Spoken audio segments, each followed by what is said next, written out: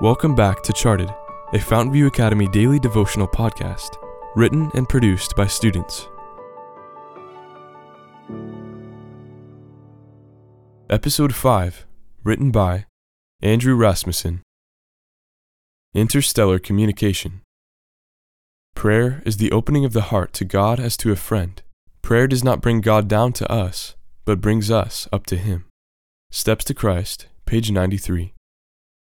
The numbers on the small glowing LCD display read 3.956 MHz.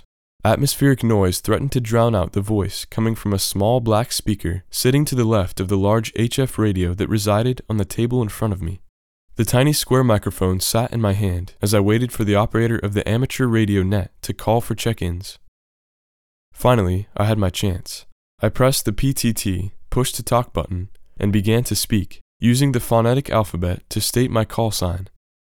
This is Kilo, Golf, 7, Mike, Zulu, Romeo, Stroke, Victor, Echo, 7. I released the PTT button and strained to hear as the net control responded, affirming my check-in. I really enjoy amateur, or ham radio, as we like to call it. Radio technology has come a long way since Marconi started experimenting in the attic of his home in the 1890s. In comparison with the 13 billion miles that radio signals now travel from the Voyager 1 spacecraft to Earth, Marconi's distances become microscopic.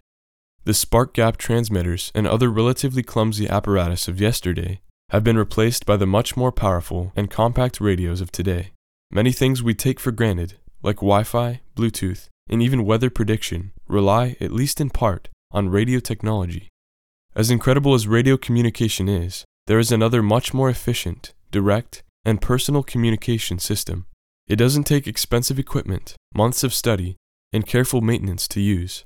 All it takes is an honest heart and a clear mind. Instead of talking to earthbound humans or even high-tech deep space satellites, we have instant access to the King of the universe. It's called prayer, and it is the furthest-reaching, fastest-traveling communication known to date. Don't take this blessing for granted. Talk to Jesus about whatever is on your heart. He wants to hear from you.